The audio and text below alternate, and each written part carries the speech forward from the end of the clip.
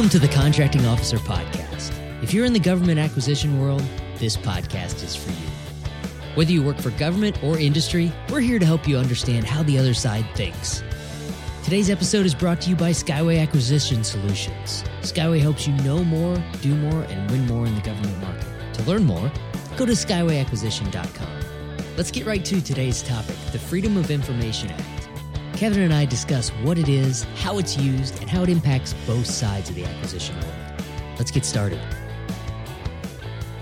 The FOIA is essentially, it's a concept of open government. Per the FOIA page, you go to foia.gov, I believe, the Freedom of Information Act, it's a law that gives the right of us citizens to access information from the federal government, right? It's often described as a law that keeps citizens in the know, is the quote, right? Well, it sounds simple enough, but where it impacts contracts and performance and all kinds of things is an interesting topic to kick around. Yeah, so FOIA is a statutory thing. This is a law that gives citizens the right to access government agency records. If you want to dumb it down, it really means it's a chance for the governed to know what the government is up to. It's your chance. They can't hide stuff from you, except for things that are exempt from release under the Act, and we'll talk about that in a minute. But FOIA lets anyone, as long as you can reasonably describe what you're asking for, and that's like actually in the statute, you have to reasonably describe what you're looking for, you request it, and the agency has to give it to you, has to release it to you, and there's lots of rules that we'll talk about as well. A key thing for me is agencies have to follow the law, and if they don't, if they improperly withhold anything, then the courts actually have jurisdiction to order the release of the records. It's something that I'll throw in there. This is what we're talking about is really the federal laws. Some states have their own rules about this, but the concept that we're talking about today is specifically for the federal level of the FOIA laws. Yeah. And one other thing to consider here is that this is a little bit unique because when somebody asks for FOIA information, the burden is on the agency, on the government, for example, to sustain why it's not releasable. They have to defend why this information. They can't just ignore it. Yeah, they can't just say, "Well, we don't want to release it." You actually have to tell why it's not releasable, and that's once again the thinking part of the job. I mean, the one of the most interesting conversations I've had was having a big debate with the lawyer and the program manager and the customer, deciding, can we release this? And you have to make the case as to why you're not going to. So, and if you don't make it well, that's when the lawyers get involved from the requestor. And just like that, you're losing time. Let's talk about what's protected under FOIA. You know, I said everything's releasable except for what's not. There's 9 current exemptions, and a lot of them make a lot of sense. So classified information protected under FOIA. You don't want someone to be able to request release of information that could endanger national security. The second category is things that are related solely to the internal personnel rules and practices of an agency. And there's lots of interpretation about what's solely internal personnel and practices and what's not. Third group is things that are specifically exempted from disclosure by statute. So other statutes aside from FOIA say this is not releasable. And then the fourth on the list is the one that probably hits most contracting topics, is trade secrets and commercial or financial information obtained from a person and privileged or confidential. So in other words, a lot of stuff that's in a contract, it's a judgment call of what's personal or privileged or confidential. So exemption 4 is where I spent most of my life as a contracting officer. Yeah, and I'm not sure there's a lot of trade secrets in a contract unless it specifically describes how they're going to do something. But yes, there's lots of arguments about what's financial information, what's commercial information, what's privileged information. You know, lawyers, every word a lawyer says or types is generally considered privileged by the lawyers anyway. There is actually a law about that. All right, let's not get too wrapped up in that right now. Number 5, interagency or intra-agency memoranda or letters, which would otherwise be protected as privilege. So if it's something that would not come out in a lawsuit, then it's not going to come out in FOIA. The next one is personnel or medical files. So it's kind of stuff that is an invasion of personal privacy. So that makes total sense to me. And coming in 7th information that's compiled for law enforcement purposes. And so what we're talking about here is stuff that's related to ongoing investigations or prosecutions or, related to personal privacy or could put somebody's life at risk. You don't want somebody to be able to FOIA who's protected under the witness protection program. You don't want to be able to FOIA their address and their cover identity, right? That would be bad. Next, some banking and financial records are not releasable. So the agencies that are in charge of regulating our financial institutions, there's some information out there that could be quite damaging if it was released. I'm sure that people have asked for it before, which is why it made the list of what's protected. I wonder if there'll be a 10th thing on the list at some point. Okay, what's number 9? I'm sure there will. 9 is a weird one. It actually says geological and geophysical information and data, including maps and concerning wells. And initially you go, what are they worried about there? But some of that data it would be kind of difficult to understand, the source of water or gas.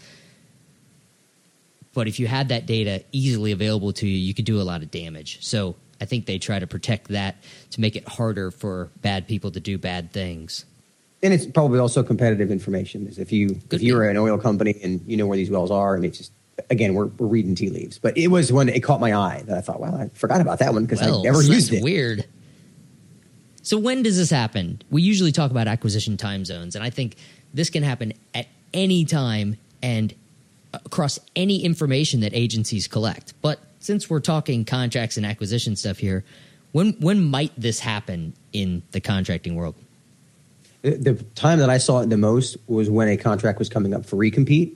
You would get a request for the contract. You would get a request for any of the procedures. You get a request for the source selection documents. I mean, some of it is releasable, a lot of it wasn't, but that's when we'd see a lot of it. And then also in the RFP zone, when somebody realizes, wow, I don't know this piece of information, I better put out a FOIA request to get it. Problem with that is that if you're in the RFP zone, you're probably too late to get your answer. So the most effective way is be further upstream. But in contract lingo, that's probably where you're going to see it the most. But you're right, it could happen on any topic anywhere. Yeah. And it could be even slightly related to you as a person, not even related to the contract. So this is just something government employees deal with. Yeah. That's a perfect segue into why this is so important. This is the view into the government process. People expect their government to be transparent nowadays. You like that, nowadays? Nowadays. And really what we're talking about here is that there are a lot of things that the government's not just going to post on websites willy-nilly, but it's information that's not protected. And so this is a process, this is a view inside the process to get that information. It's also important because it can be quite burdensome on the government. There's actually a study, we did a little internet research here.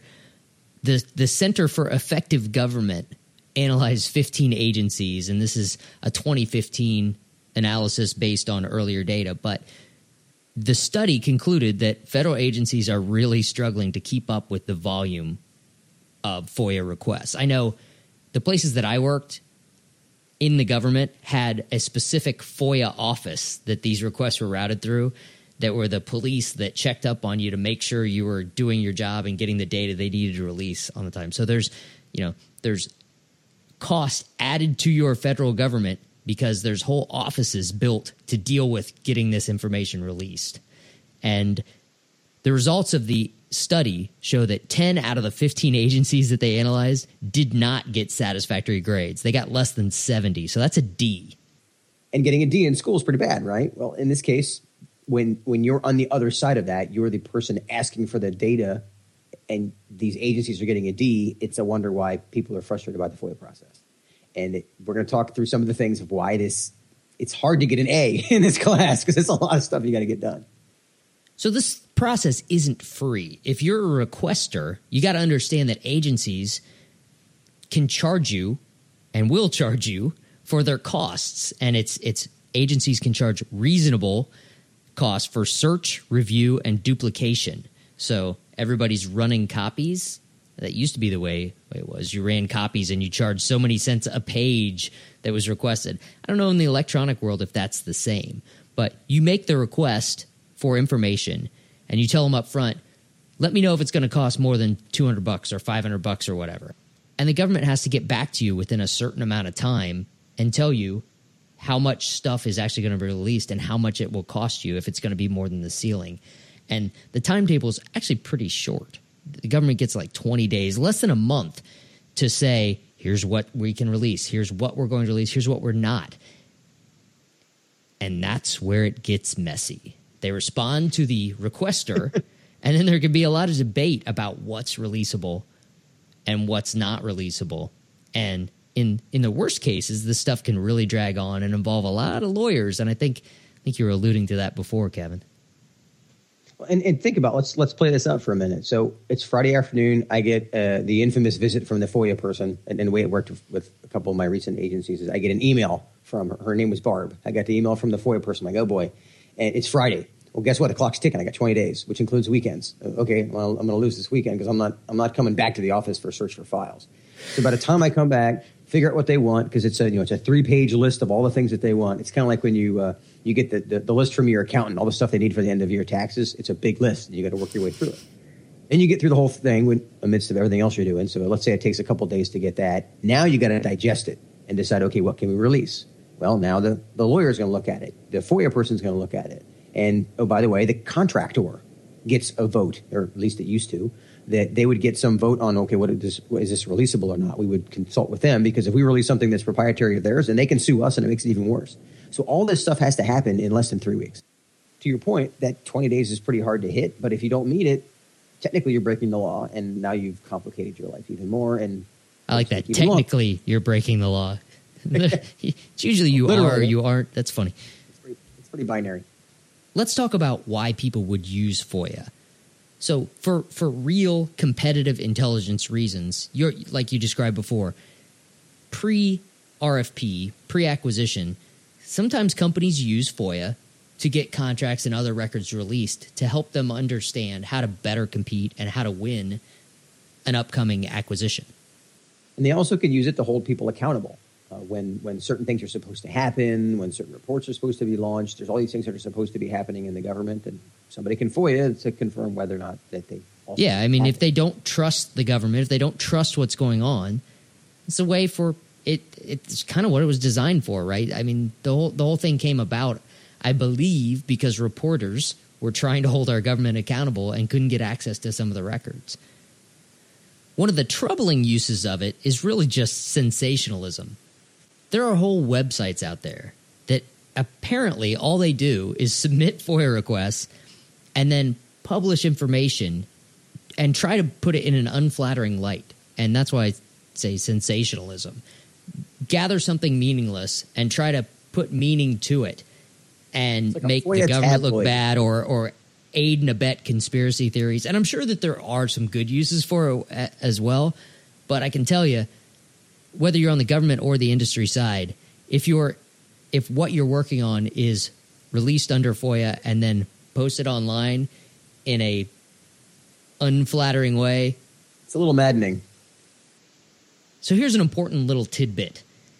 Whether you're on government or industry side, your email may be releasable under FOIA. So your conversations back and forth regarding negotiations of a contract, regarding award or a sole source justification or whatever you can imagine, it may seem routine when you're actually typing the email back and forth, but you're creating a record that, presented in an unflattering light, could be quite embarrassing and could put your agency or your company up for all kinds of scrutiny, fame, internet fame that you're not prepared for. Internet fame. So it's good to know that even a simple email, if some context is removed, can make you look pretty bad. Yeah, that is an unfortunate side effect of the FOIA concept. It's one of those things that when they put the law out, they didn't see this coming, and here it is. And so there are lots of stories. FOIA came about in the late 60s, so this was long before the internet made it so easy to destroy someone. Yeah, or even just to distract from what they're doing. That's meaningful. Discredit might be a better word than destroy. But yeah. Fair enough. All right, keep moving. let's talk specifically about the government side for a minute. Why do we care so much as government employees about FOIA? So other than being an engaged citizen, I'm not sure government people really care about FOIA that much. Or maybe they care, but in a negative way. I'm not sure government employees are all that supportive of the work that it takes when a FOIA request comes in. And full disclosure, as a contracting officer, it was not a priority. I mean, when all the things that I have to get done, like you heard me joking before, when the FOIA monitor shows up and I'm like, oh boy, this is not good. Right. If something mission related happens late on a Friday afternoon, you can be damn sure that you're going to be there late or over the weekend or whatever it takes to get it done if it matters for mission. If it's just one of these annoying bureaucratic things like FOIA, Yeah. So, and just so people understand that this is not something that contracting officers, program managers, government employees in general are yay, I got a FOIA. It's the exact opposite of that. And so this FOIA monitor is a person, like you had mentioned, that each agency, not each, some agencies have a person who's responsible for this. And we had one person, and she managed this giant spreadsheet. And this is Special Operations Command. So imagine how many people are sending in FOIA requests. And that job it's like being the inspector. It's a thankless job. But again, we've talked about there's a law behind this. This stuff has to get done. And so things like a request for information is really what a FOIA is about some classified program. Okay, that's an easy one. That's not releasable. But you spend a lot of time dealing with ones that are a bit more fuzzy. And this is not just for contracts either. So let me give you an example how this hit me personally. When I was leaving government, I had to fill out a form that says there's no conflict. I'm not going to be working on specific contracts that I was a contracting officer for. This is what I'm going to be going to do. We talked about Skyway, right? Well, somebody FOIA'd that, and then they wrote an article. They called me and said, hey, I'm writing an article about you. Want to get your feedback. Well, as a small business, I'm thinking that's probably not a good thing. But I talked to the guy and got kind of a feel of it and what it came out to. And it's online right now. And it specifically says that this guy is a revolving door problem because, look, he created his company and left government, started a business. That happens all the time. And you got to admit, if you're listening to this podcast, it wasn't a stupid idea because I am actually helping people. But you hear the passion in my voice that he took this context of some random government personnel form that he probably got a couple 100,000 records from it, and then he made a story. And about how I was doing something bad. And in fact, by filling out the form and being and it's a legal form, but it's also an ethical thing of saying I'm not going to work for a company that I just gave a contract to. But by the way, this is what I'm going to do. That form is what he used to tell this to fabricate a story about me. So, and I'm sure there are bad people. There are bad things that happen where people do things that he could have found in all of those records and surfaced something that was actually bad. But this just shows how you can get smeared through basic records, which if you worked in the industry would be private stuff. Basic government records can be released and made public. And the big kind of takeaway from all this, I mean, put aside my little rant there. This is why a lot of government people are really closed in things that they say, because you get burned by that once, and when somebody says, "Hey, can you tell me?" they're like, "Nope," because they're looking around for the FOIA guy. I mean, that's how it feels, right? So this is. We like open government, but you got to understand that this is one of the things that influences somebody's interest in being open, because some of the information gets twisted, and again, it's just a big distraction. Yeah. So let's shift to why industry should care, because it's exactly the same on the industry side, Kevin. Like I said, emails could be releasable. All those communications, they become government records when it's going back and forth with government people. So industry is just as susceptible to being very guarded about what they write or share, because it's all potentially releasable. On the good side, this is how companies can get insight about agencies and contracts where information may not be shared so freely. This is how companies can actually get that stuff out in the open, and maybe it goes out in the open, or maybe they just make the request and keep it to themselves to get a competitive edge. Yeah, and the example I kind of mentioned before, but one of the very first exposures I had to FOIAs was when contracts were being recompeted when I was at Wright-Patterson, And we get this, I'm thinking, what is a FOIA, right? And I'm getting walked through this whole process, and I had to document how much time I spent and how many copies I made and everything. But that's why they wanted this information, is they wanted to be able to see a copy, give me a copy of the contract, and I love this, all source selection related documents. Okay, that's what the request would say. So we had to go through and decide, okay, well, they're not all releasable, but some of them are. And so that's where I was talking about some of the time that takes some of the time it takes to be able to manage that stuff and decide what's releasable. But that is a way to get great insight on this is how the source selection and the contract was awarded last time. And a lot of those things are going to be repeated. This is a way to get them. And by the way, I'm not suggesting that you go out and FOIA every single contract that you're going after right now. I'm not making that case. Generally a time-consuming and expensive proposition for both sides. And I got to say, the results of what's released in those cases after the exemptions are taken into account is usually quite disappointing. Yeah, and that was the great wrap up to this, is that it is not necessarily going to tell you. In fact, I would guarantee you it's not going to tell you everything you want to know. It's maybe going to tell you some of what you could have figured out yourself. And this is my personal favorite reason: if you target like crazy, like we talk about on here, most of that information you're just going to glean because you're paying attention. Yeah. So I totally agree. I would not use that personally, but that's just me. And I already talked about how things can go wrong if you're on the industry side. You know, what was a simple email exchange about a program, an acquisition, a contract, about anything like this can get posted online and removed from context. And this is from experience.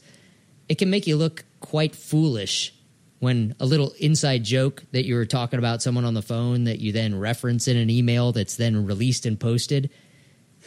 Ouch. Outside of context, it's not flattering. So that's what is discoverable if you're just dealing company to company, business to business on the industry side, is totally different than what is discoverable or releasable if you're dealing industry to government, or what, B2G? Yeah, there you go. In modern lingo. And this is open government-ish, right? And so the good news of that is that we as citizens want to know what's going on. The bad news of that is that you end up with the FOIA paparazzi that tend to make things even more complicated. I love that. That's what it feels like. It does feel like FOIA paparazzi. So let's summarize what we talked about here. The Freedom of Information Act, FOIA, is a law, and it's designed to create more transparency in government, to help the citizenry stay informed. But it is a time and money drag. It's a cost that we as taxpayers are paying for that transparency. It costs money. It costs the government money to be able to release all this stuff. It's one of the things in the 80% process. You hear us talk about the 80-20 rule. Well, this is the 80% process, and knowing how it works and how to use it and how not to use it, and understand that it can cause things to take longer. That's one of the reasons we talk about it. And one thing to point out is that what we've talked about in terms of what the FOIA law requires and what it doesn't, it's been amended, it's been increased and decreased and expanded over time based on politics and lawsuits that have gone through. So it has changed over time, but functionally it's designed for, I want to know what my government is doing. This is one way to find out. Yeah, I want to go back to why things take longer. So you're preparing to release an RFP. You're planning on having it done by the end of the month. You have 28 days left in your schedule before RFP release. And a bunch of FOIA requests hit that require a response within 20 days. Suddenly, releasing that RFP is more difficult than you expected. These are the things. This is why sometimes if you're on the industry side, you don't understand why it takes so long. This is one of those things that doesn't exist. There's not a direct comparison to it on the industry side. It's just one of those things that sucks the life out of the process. Well said. Okay, everyone, thanks for joining us today. We get a lot of feedback, both good and bad, about the podcast and about what we're talking about. The greatest compliment you can give us if you like what you're hearing is to tell a friend. And as always, if you need help with the government market, Skyway Acquisition is here to help you. Go to skywayacquisition.com, and we help you know more, do more, and win more in this market. So we'd love to hear from you. Okay, that's it for another episode of the Contracting Officer Podcast. As always, if you have questions, comments, or complaints, send me an email at paul@contractingofficerpodcast.com. Thanks for joining us.